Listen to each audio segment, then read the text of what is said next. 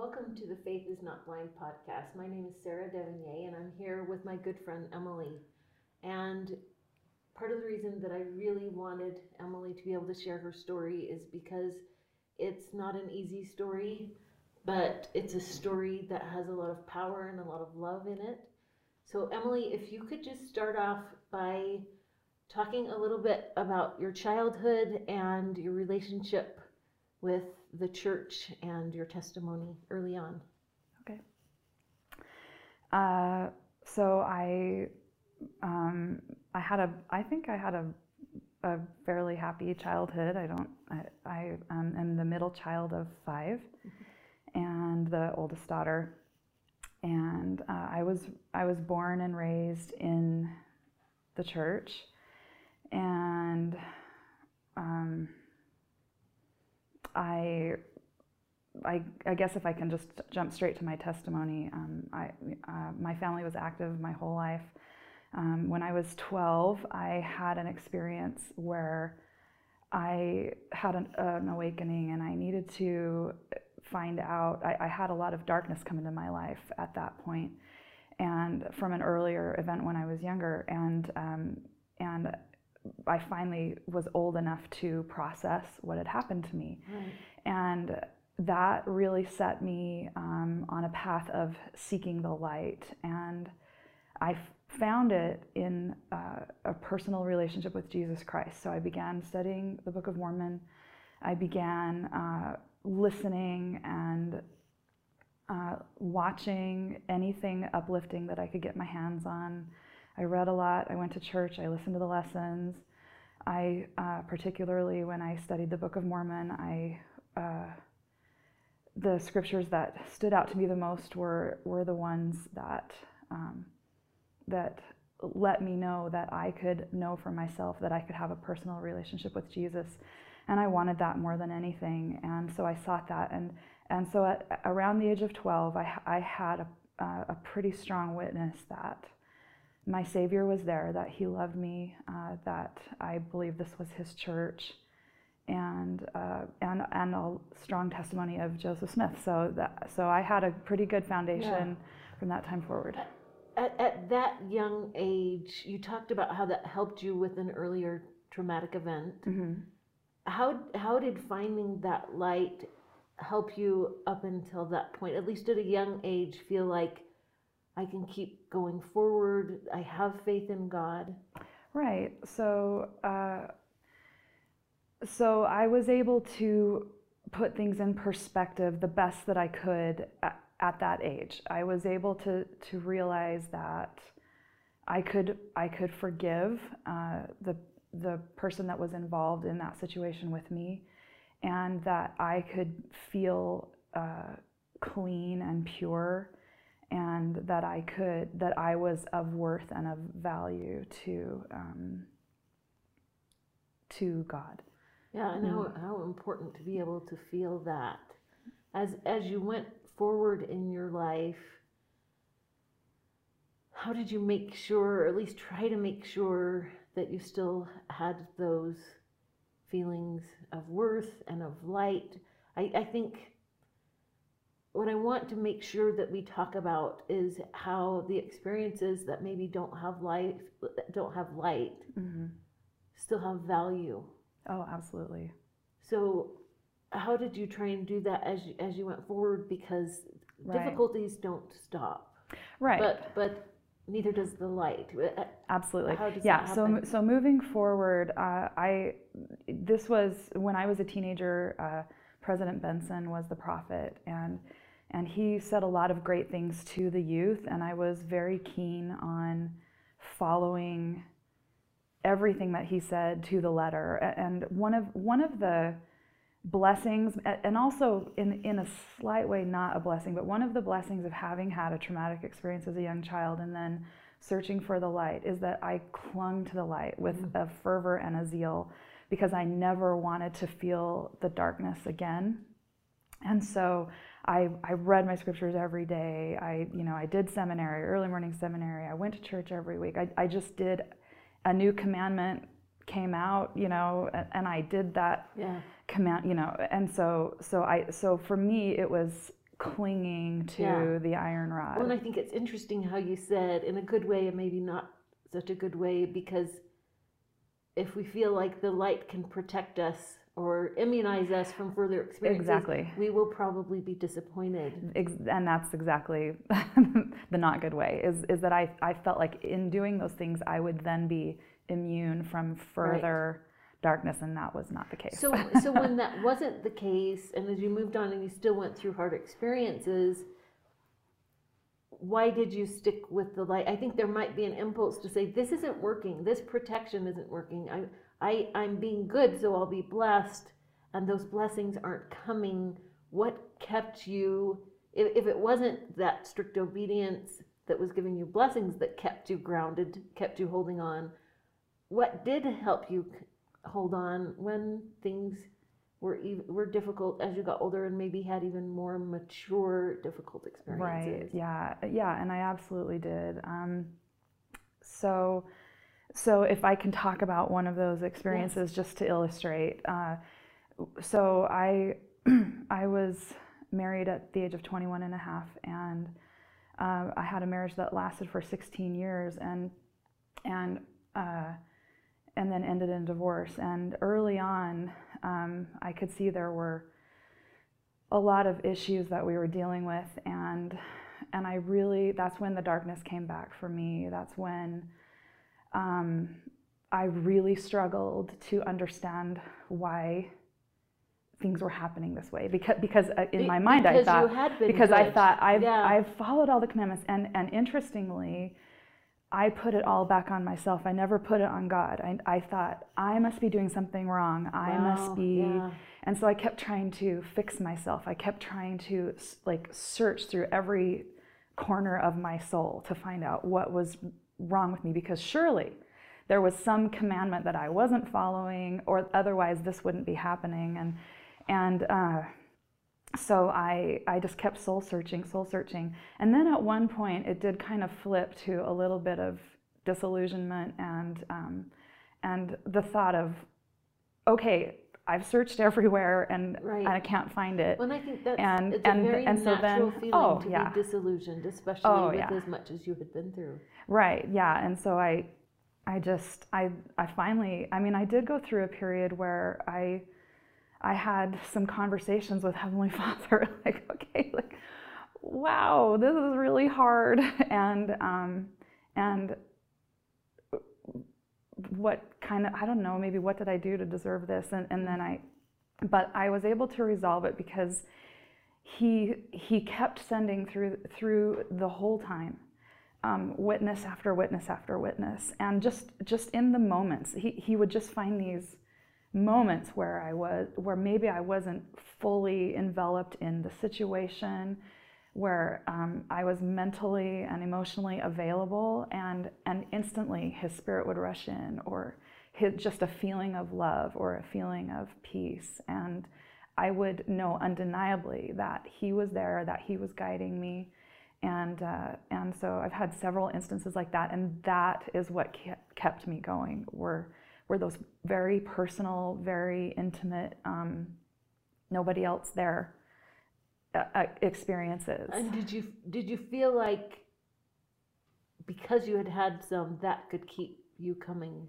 It did, back? Yes, and also, words from conference, words of the prophets, little quotes I'd hear here and there. I made the decision when I was going through this that I was going to remain active and faithful in the church. It was not easy. No. But that saved me, because I was in a place where I could hear those things, and I could. So, and it sounds like that's what you could control. Can I be in a place where I may get this little bit of hope and light, even if I have to wait for it longer? Can I at least be in that place? Is that the least that I can do? Right. As you went through a divorce, which is a difficult topic in the church, and I do want to talk about that a little bit. Mm-hmm. As a person who has been through divorce, what might you say to other people in the church to help them be supportive to people who are going through things like that, where maybe they don't know how to react, they don't know how to be supportive, how to give light Right. to someone who's going through a period of darkness? Right. So that's a really good question. I would just say that I think we all are going to take our turn in the refiner's fire, where it may appear on the outside that things are different than they actually are. Mm-hmm. And it's very easy when you haven't gone through a particular trial to pass judgment, and not even because you're a bad person or necessarily wanting to, but it's just, I think it's natural to do so. Well, that person is going through that trial, what did they do? Or I think it's very healthy to acknowledge that you don't have all the facts, and there's a high likelihood that there's a lot of the facts that cannot be discussed publicly. Right. And so rather than trying to figure out what happened or make a judgment call, and this is what some people did really well, they rushed in without any judgment, and they just asked what they could do to help. They just, they were completely available and just would listen and just would love, and never tried to give me advice, never tried to, fix it. They just were there when I needed them, and they let me have the experience that I was having. Yeah, and what I love about that, your description of that, is it matches your description of how God was with you. Absolutely. That yeah. he was available, and when you were feeling like you didn't know how to judge yourself as a 12-year-old, it's interesting. I think that's a natural impulse, and so did that help you because you were feeling like you were doing everything wrong, and then God reached in and taught you that you had value? Does that help you judge other people less? Because it seems like it's an impulse we all have towards ourselves or other people, and that was what was the most helpful was when other people reached towards you without judgment. How has that helped you be that way with other people? I would say, I see, when I look at other people now, I don't see things in a black and white way, and I see the complexity of the situation that they're in. I look for their goodness and for their I just respect their struggle, and I don't judge as much as humanly possible. Right. I try not to, because I know now. I know what they must be going through, and it's actually a huge relief, because trying to carry a burden of being the judge of somebody else is a very heavy burden. That's and it's just a lot easier to love them.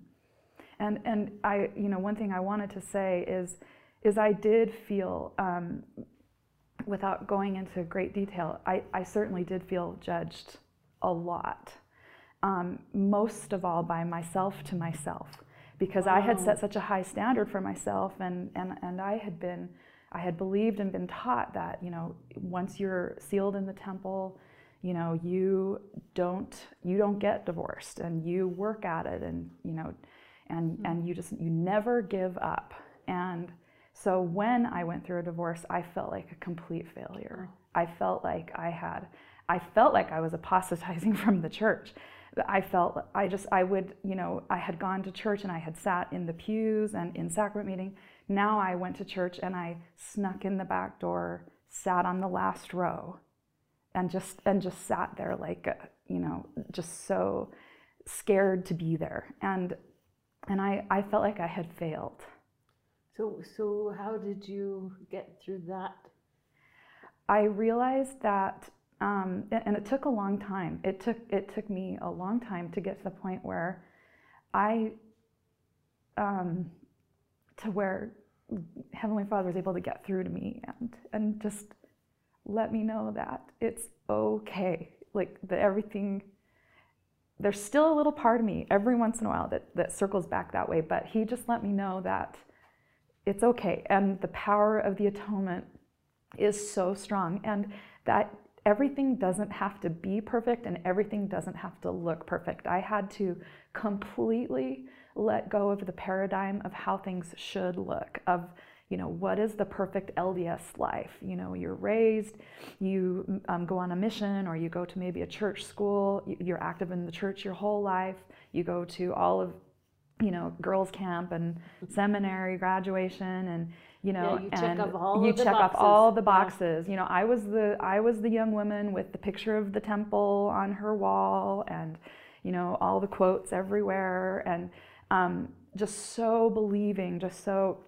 in all of that, and so I went from that to this feeling of absolute failure, like I had missed the ideal. You know, I had gotten a divorce, and that was just not okay. And but on the other side of that, I found, it's so hard for me to talk about this in a calm way. I thought I could come and do this in a calm way, but no, but I found Heavenly Father in a deeper way than I had ever found him before. My relationship with him, and interestingly, instead of now trying to look the part of a perfect Mormon life, I felt like I had found something deeper than that. I felt like I had found the true meaning of the gospel of Jesus Christ. And it was actually, again, I will use the word relief, to detach from all of that expectation, and for myself and for my children, and to just have a life experience, you know, and Yeah, so but this is the last question that I want to ask. You said you found the true, you know, the true church, the true meaning. How would you define what that truth is? Right.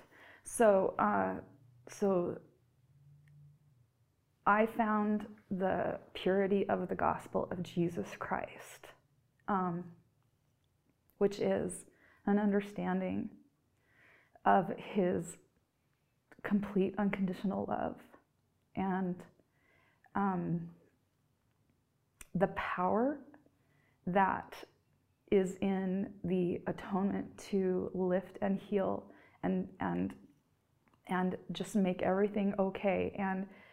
And I learned some things going through that I, to sound a little cliche, that I couldn't have learned any other way. I don't know that, because this is the only way it happened. But I guess I would say that things that will be etched in my soul for eternity, things that I can't unknow by going through that refiner's fire. And so the pureness of the gospel of Jesus Christ is simply that you are a child of God. You are here on this earth to have experiences, to refine your spirit, to learn the gospel, and if you're lucky and blessed, to form an eternal family unit, and that there's so much more after this life, that this life is just not what we see here. And so I have this feeling of connection to that through the gospel of Jesus Christ, and not necessarily the form of expectation. So well, you make me think of the scripture that talks about Christ saying that he has engraven us on the palms of his hands, but you have also engraven him on your hands and on your heart and on your life. And I think that's a pretty beautiful way to have your life be focused. So thank you so much for sharing that. Yeah, you're welcome.